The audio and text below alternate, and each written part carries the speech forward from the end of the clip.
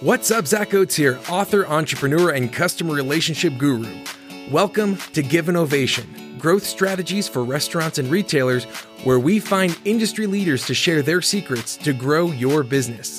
This podcast is sponsored by Ovation, the actionable guest feedback tool that works on or off premise and is easy, real-time, and actually drives revenue. Learn more at ovationup.com.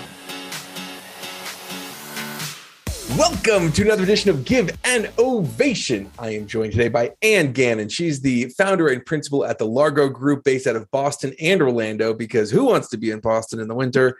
It's an accounting and bookkeeping company for businesses. They do some incredible stuff. They work with restaurants.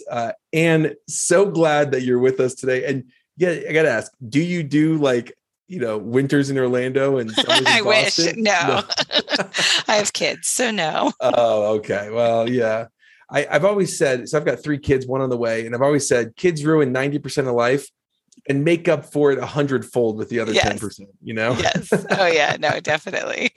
So first of all, tell us a little more about Largo Group and how you're prepping for tax season. Whew. Right. So the Largo Group is, sort of the idea behind the Largo Group was to do things differently. I grew up playing golf, was a professional golfer for a year, and then went back to school for accounting, but always just I loved the entrepreneur journey. I had met so many entrepreneurs along the way when I was playing competitive golf. And when I got into an accounting firm, I realized that my journey had been so different, right? Like I had never really thought I was going to end up as an accountant. And whereas most of the people in the accounting firm had always been around accountants. And so what I noticed was that, the way the traditional accounting model is set up does not work for the entrepreneur business owner, because there's just a lost set of expectations, right? On the accountant side, I mean, they literally are paid to spend the least amount of time on your return and get the most money for it. And on the business owner side, their expectation is, I have this accountant, they'll be able to help me. And that really is not how that model is set up, because you're under this deadline and there's, you have a million things on your desk and just go, go, go. And while that gets a good tax return, so many times when I was at this firm, it's like, well, this business lost money. Like, are we going to tell them anything? Are we going to say anything? Like, we're just sending it back and we're not going to do anything about that. And it's like, it's so foreign to the accountant, right? Because in their world, it's like, well, the return's done. It's fine. And you're like, well, yeah, but this is someone's business. So very quickly realized, like, I'm just not going to fit in this model. But I really think that if done correctly, this could be something that has a value add. So the idea behind the Largo Group was, Largo means methodical approach in music. So the idea that we are going to have a methodical approach, we're going to be involved throughout the year. And so by the time we get to the tax return, yes, we're still going to have this deadline, but we already know so much about your business that we've dealt with any of the strange things or opportunities to fix things, so that at the end of the day, there is a value add to the business owner. So love that. And there's a lot of similarities between golf and accounting. I mean, both you're trying to fudge your numbers, right? And no, I shot an 89 for sure, not a 123, right? And you just need to pay someone enough to, you pay the other people to force them enough to, agree with you, right? Correct. Yes. Well, what are some common mistakes that you see restaurants making with taxes? I mean, I think the first is really taking the time to make sure the numbers that you're looking to use for the tax return are correct. And I know that sounds like, well, that's so basic, but in restaurant, what makes restaurant accounting so hard is that numbers are just thrown at you, right? Like you have a point of sale system, and that's what your management team's using. That's what, you as the owner are using to measure your, company on a weekly basis. But how many times do we check to make sure that top revenue line matches the point of sale system? And as basic as that sounds, I would say 60% of the time they don't match. The bookkeeper is just using cash deposits. The bookkeeper doesn't know there's a point of sale system, or doesn't look at the point of sale system. They're just looking at cash deposits. So if you didn't deposit all your cash, but your cash deposits also include your tips, right? Which are not revenue to you. So fundamentally, restaurant accounting is hard. And I think as a business owner, you have to look at it as your bookkeeper's not wrong, but if we don't take the time to build a good foundation, those numbers are always going to be wrong. Like there's no chance of them being right because I guarantee the top number is wrong. So it may net to the same, which is, in the accounting world, the other thing where there goes back to expectations, your accountant is not going to care what's on your P&L. The accounting world is built on the balance sheet, right? At the end of the day, they just want to make sure that your balance sheet matches and it's in balance, right? They really don't care about how it's categorized, if it's supplies or paper, does not matter to them, because in the accounting world and the tax world, it's all about the balance sheet. If I have the balance sheet right, then I know I've filed a correct return. But that's where it goes back to expectation. As a business owner, if you want better information, it really comes down to you building the foundation and you taking ownership. Because I think the other common mistake is in restaurants, you can't just outsource your accounting, right? Like you have to know these numbers. And I say that as someone who offers outsourced accounting, but my approach with my clients is I still want you involved, right? Like, yes, we might put in the transaction, we might do the data entry, we might, do our accounting thing, but you need to know these numbers every week. And I need your input to tell me if I wrote a check and it just didn't clear, or my rent gets paid here. Like I need your set of eyes because you're there every day. I'm not going to know everything. So that's where our approach is really collaborative, right? Like it's not that I'm going to yell and you're going to yell and like we're going to fight, but it's we're going to work together, your knowledge and my knowledge, and we're going to get to a better result. So what are some, what size of restaurant group do you tend to work with? Who do you feel like needs the most help, and where do you feel like is your sweet spot? I mean, for us, I think when you have one location, you could maybe get by doing it by yourself.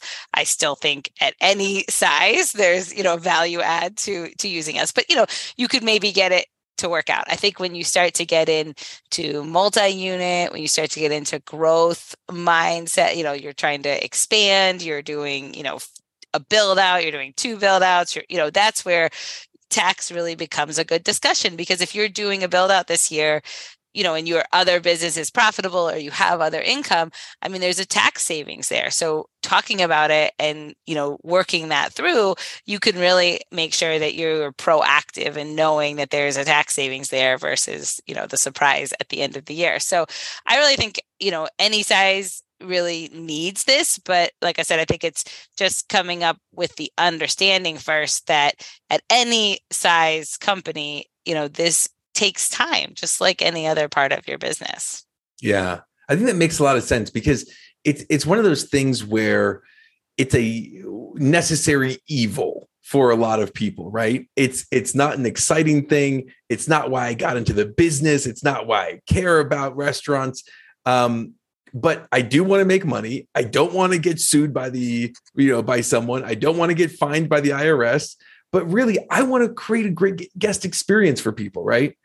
And one of the things that was interesting doing more research on you is that you really do care about the clients, and this is in what historically is okay, let's get the accounting nerd to do the numbers and I'll meet with them once a year for an hour and then I don't talk to them again. And I think there's a lot of parallels between your approach to customer loyalty and satisfaction and in the hospitality. So talk to me a little bit about your philosophy around the guest experience and in your case, the customer experience. Yeah. So, I mean, I think, my, love of hospitality, entrepreneurship, really stems from my dad was an entrepreneur growing up. And when I was in middle school, his business failed. And watching that process, which really took, 2 years to recover. And then, I mean, financially, our family was never the same. And, he really carried that with him for the rest of his life and ended up, dying young. And when I had always cared about the entrepreneur, but when COVID hit, something changed in me. I mean, I'd always been caring. I'd always loved my clients. It was fun to learn about them, been curious. But when COVID hit and we were as exposed as anyone, we were 90% restaurants as a company, and we have a monthly model with no contracts. So I wasn't sure in April 2020 if we would survive. But even beyond that, I actually ended up, my mom lives in Florida. So as soon as the writing was on the wall that school was going to get canceled, I flew to Florida with my kids and just kind of had her do the school stuff because it was crazy for us. And it was tax season, Oh my but gosh. I remember sitting in her house and just thinking, I am not going to let these people fail, because I know what failure looks like. And there were a lot of people in hospitality that were telling people, walk away, get out of your lease. It's not worth it. It'll never come back. And to me, I knew that this is their life, right? This isn't just a financial decision. This is their life. This is their identity, right? If you're not a business owner, I mean, that will affect you, and closing is not going to happen on my watch. And I just immediately was like, no, like, we are going to figure this out together.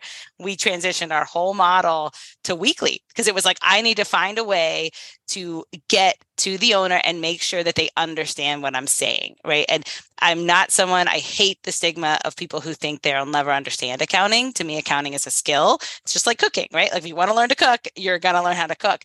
And in that moment, I had to make sure that people understood and could see how to get through this, right? How to see the forest of the trees. And so we transitioned to a weekly model, and we just built what do you things mean by weekly model?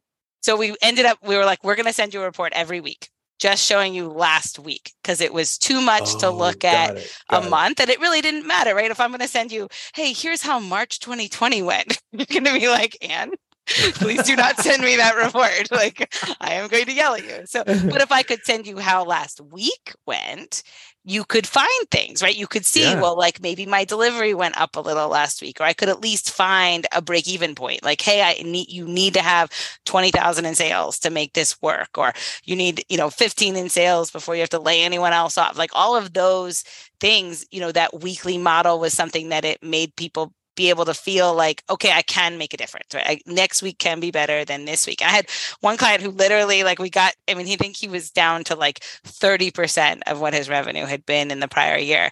And he's like, you know what? I'm going to get to 75% by the end of the year. And like, every week we tracked, like, all right, you're at 40, here we go, we're at 50. And he got there, but it was like, just finding a way to us all being on the same team became so important. And to me, it was just, I just think that there's so much you have invested in your business, and there's no reason why your business can't be successful. And I think by looking at it as there's nothing you're doing wrong. If you hate accounting, I get it. We all do at times, but you have to find a way to understand the numbers, because they are what keep your doors open. Absolutely. And, I joke a lot about accounting because I actually worked at PwC for 3 years.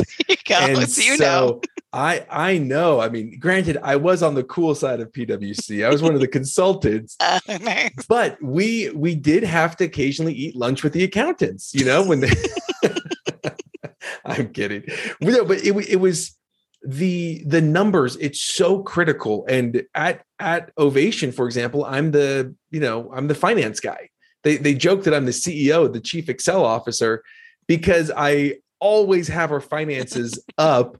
And at the end of, the beginning of every single month, look back, and I literally look at every single transaction, and any transaction over like $50, I get immediate alerts, because at the end of the day, we're not paying people with burritos. We're not paying people with smiles or with pats on the back. We're paying people with money. Right. And if that money doesn't hit the bank, doesn't matter what's in the point of sale, doesn't matter what you think you sold, doesn't matter what anything, nothing else matters. No. And at the end of the day, we need to take care of our people, and our people are our guests and our employees. And we can't do that without money. And the money that we're getting, we got to make sure it's accurate. And I think it's so nice when you're maybe a one location shop and you're like, well, hey, I just go off of like what's in the bank. And like, I get it, but there's so many things that you can be doing better and smarter. And by paying a little bit of money to someone to help you, you could be making more money in the bank. Yes. And that's one of the things where it's often hard, especially with the single location units, because they're hustlers, right, Anne? they've done it themselves. They're in that grind. They're the ones fighting with Cisco, and they're the ones behind the grill. And so with accounting, sometimes it's hard to like let go of that. But I'm telling you, a little bit of sweat saves a lot of blood, you know? Oh, definitely. And I think, really looking at it as, like you said, what could it be? Right? Like, as much as you're hustling, as much as it's like, I feel like I'm not getting anywhere. Like I feel stuck, so many times just by taking that step back and building a budget. And if that seems too overwhelming, like I said, a weekly target, like what would it look like for you to make an extra $500 a week or $1,000 a week? I bet you it's less work than you think. It's little tweaks. It's a little more in sales. It's, watching your purchases or, little things. And I think the momentum factor in accounting is so important that if you can start to see that these are controllable costs, right? And you control, like you said, guest experience, you control revenue to some extent. If you're doing promos or you're advertising, like there are things that you control on both sides. But, if you can see a little bit of a win, I think it helps you to naturally buy in to setting the next target and so forth. Now, one of the things I'd love to get your thoughts on is like, who deserves an ovation in the restaurant industry? Who is someone that we should be following? Oh, and I would say the independent business owner is the winner in, because I think I think the leaders in the industry are great. I mean, I love, really listening to, some of the top CEOs. We go out to the Restaurant Leadership Conference every year. I think it's always you're going to be at RLC in Phoenix? Yes. Are you going to be there? How have we never seen each other there? Really? Oh, are you kidding me? That's like one of my favorite shows. I mean, oh my God, right? One of my top 30 favorite shows that I go to every year. It's RLC. No, I mean, I love, like, I'm a sponge. I have my notebook. I mean, I love listening to like those that have done it, because I think it's whatever size you are, it's so important to see that like the big guys aren't perfect. I think a lot of times when you're a one location or you're just starting out, it's easy to be like, well, I mean, look, they got everything they know, but they don't, right? They struggle to find managers just like everyone else. They struggle with food costs just like everyone else. I mean, if you went, I'm sure, to one of their internal meetings, you would see that there's no such thing as a perfect company. I think the biggest difference between the big guys and, even, some of the bigger groups that are RLC is that they have this inner belief that they're going to figure it out, right? Like they know it, this might be a bad day. Something inevitably is going to get thrown my way that I wasn't expecting, but they know that they're going to figure it out, and they believe in their brand, right? They know that their company is awesome. I mean, whether it is or isn't, that's, I think what really sets apart, the big guys and, successful groups from, as an independent, it's so easy to be hard on yourself, to be like, well, I don't have those resources. I don't have this, or, I get charged more because, I don't buy as much from Cisco. And that all might be true, but I think it is a mindset thing where, like, if you see the good and you see what you've already built, right, it's easier to keep it going. And, what's standing between you and them? I would say a lot of it is belief. Well, and the Largo Group. I mean, a lot of that too. So speaking of which, how do people find and follow you and the Largo Group? Yeah, so check out our website, thelargogroup.com. We offer free courses. We have a new cash flow course that we're launching this month. It's all about simplifying the way that you understand your cash flow, and then on social media. Awesome. Well, Anne, for balancing the books of advice today, today's ovation goes to you. Thank you for joining us on Give an Ovation. Thank you so much. This was awesome. Glad you're with us today, and thank you. Thank you to the risk takers, the troublemakers, the crazies who are keeping this world clothed and fed. You're the ones who deserve an ovation. Again, this podcast was sponsored by Ovation. To see how we can help you grow your business, go to ovationup.com. Don't forget to subscribe, and as always, remember to give someone in your life an ovation today.